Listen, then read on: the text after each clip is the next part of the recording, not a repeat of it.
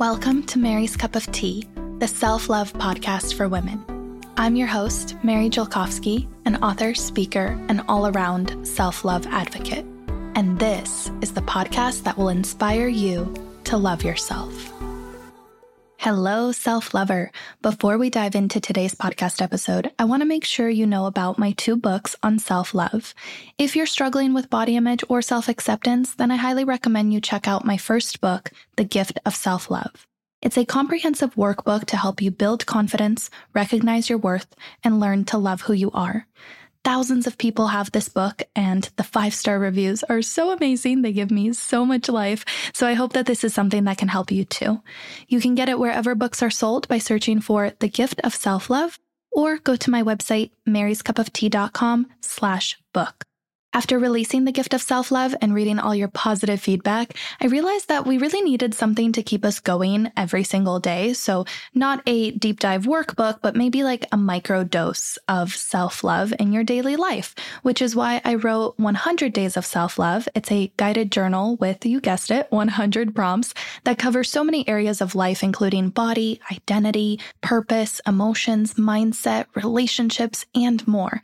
So you can really think of it as a metaphorical multivitamin, something to keep you going, or as I like to say, growing, on your self-love journey. You can get this journal wherever books are sold as well by searching for 100 Days of Self-Love, or go to maryscupoftee.com/journal. It's my mission to share all the self-love tea with you, so I hope that both my books and this podcast can do just that.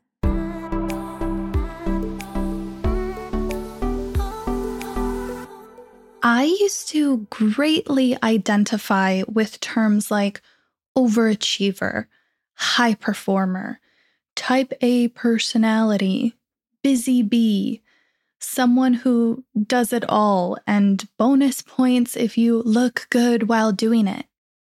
Now that I'm a little bit older, I find that this trap of productivity is only holding me back. So now I'm working on detaching my self-worth from my productivity, telling myself that my worth does not equal my work. But damn, it is so freaking hard because I'm afraid of losing that part of me that's able to multitask and juggle all the things. I'm worried that if I relax now, I'll lose everything that I worked hard for. I'm nervous that it'll make my friends, even my followers, see me as somehow lazy or privileged, like must be nice to take time off. And yeah, it is really nice, and I love my flexible work schedule. But even when I'm resting, I'm still thinking about work. So is it really rest? Chasing productivity is actually holding me back. For so long, I didn't want to be average, or I wasn't allowed to be average. I didn't feel good enough just as I am because, again, I was always so validated for my grades, for what I did, what I accomplished, trophies, even like in bodybuilding, always feeling this need to prove myself. So in this dire need to not be average, I started sinking into self-judgment. So many people are walking around judging themselves, judging the people around them, being on this moral high horse and feeling like we're all like these buzzing, busy bees. And it's an endless competition of who can buzz the loudest and be the busiest. And I just think that I don't want to live my life that way. Who you are is not what you do. Your worth is not attached to your work. Your value does not lie in a number, whether that's the number of things checked off your to-do list or the amount of money in your bank account. And your output does not determine how loved you are. There's this book that I have already told you about many times. I hope that at this point you've already read it. I've recommended it to friends. If there's any book recommendation that you take from this podcast, let it be 4,000 Weeks. It's a book with a subtitle of Time Management for Mortals. And it's by this author. His name is Oliver Burkeman.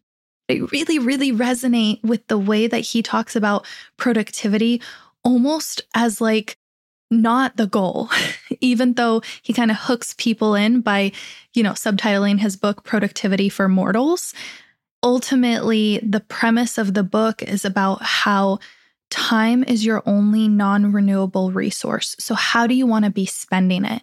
Do you want to be checking things off of your to-do list and feeling good about yourself for a moment, only to realize that that to-do list is getting longer and you never really feel satisfied with where you're at in life because there's always something else, something more that you could be doing? My favorite idea from this book is that you are an infinite being with a finite capacity. What this means is that what you can be doing with your time, the potential trajectories of your life, those are endless. You could always be wishing for more, chasing more, wanting something different. But where you are now, the resources you have to work with, the path that you're on, the time and energy and attention that you have in your mind and your body, it is finite. So you have to choose very intentionally how you want to spend your time. There's a passage from this book where he writes, "Productivity is a trap. Becoming more efficient just makes you more rushed, and trying to clear the decks simply makes them fill up again faster. Nobody in the history of humanity has ever achieved work-life balance, whatever that might be, and you certainly won't get there by copying the 6 things successful people do before 7 a.m. The day will never arrive when you finally have everything under control, when the flood of emails has been contained, when your to-do lists have stopped getting longer, when you're meeting all your obligations at work and in your home life, when nobody's angry with you for missing a deadline or dropping the ball, and when the fully optimized person you've become can turn, at long last, to the things life is really supposed to be about." Let's start by admitting the defeat. None of this is ever going to happen. But you know what? That's excellent news. He goes on to write about how now you're free. You're essentially free to choose how you want to spend your time, but you won't ever feel free to choose if you're constantly chasing productivity. That's when you're going to feel spread thin, subject to other people's agendas, self-sacrificing, self-sabotaging, never living up to the potential of what you could be or should be. That is the trap.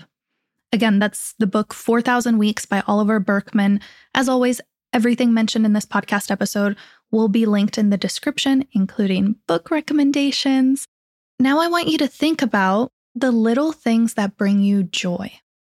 Maybe it's your plants, your pets, your kids, gardening, fresh air, being out in nature in general, spending time with friends, lingering at the door, not wanting to hang up the phone and say goodbye. Notice how all of these things, whether they're people or creatures or the way that time is spent, notice how it is inherently, innately unproductive. It's almost like joy doesn't exist when things are moving fast, when they're check, check, check, when they're done, done, done, when they're do, do, do. It's almost like the things that are most meaningful, the things that bring us joy, are actually the parts of our lives that are slowed down, where we're the most present and connected with the people we love, with our surroundings, with all 5 senses. That is when we feel our best, wouldn't you agree? So how dare you believe that your value lies in your output? How dare you believe that your value lies in your output if all the things that you treasure and cherish the most don't have an output? You love them because they are. You enjoy them because they just exist. You're able to rejoice in the in-between moments, not the do's and don'ts, but rather the doing, the process, just being. If you want to bring joy to the world and joy to yourself, you must trade your productivity for your presence. Let me say that again. If you want to bring joy to the world and joy to yourself, you must trade your productivity for your presence.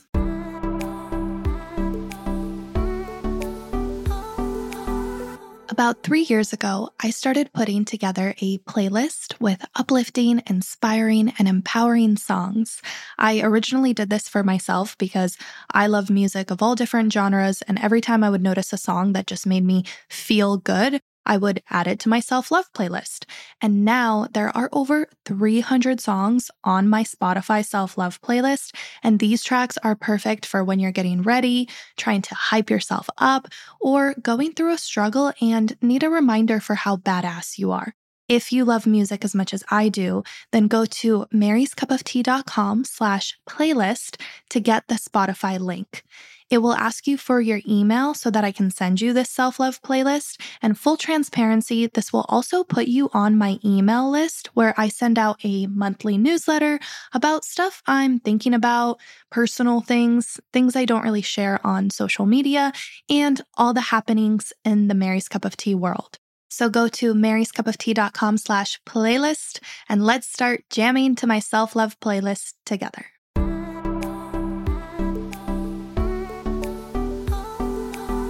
This reminds me of another book that I really enjoyed. It's called How to Do Nothing. Great title. It's by Jenny Odell. And I saw, just when I Googled this book, apparently Barack Obama has recommended this book. He put it up on his Instagram that he was reading it.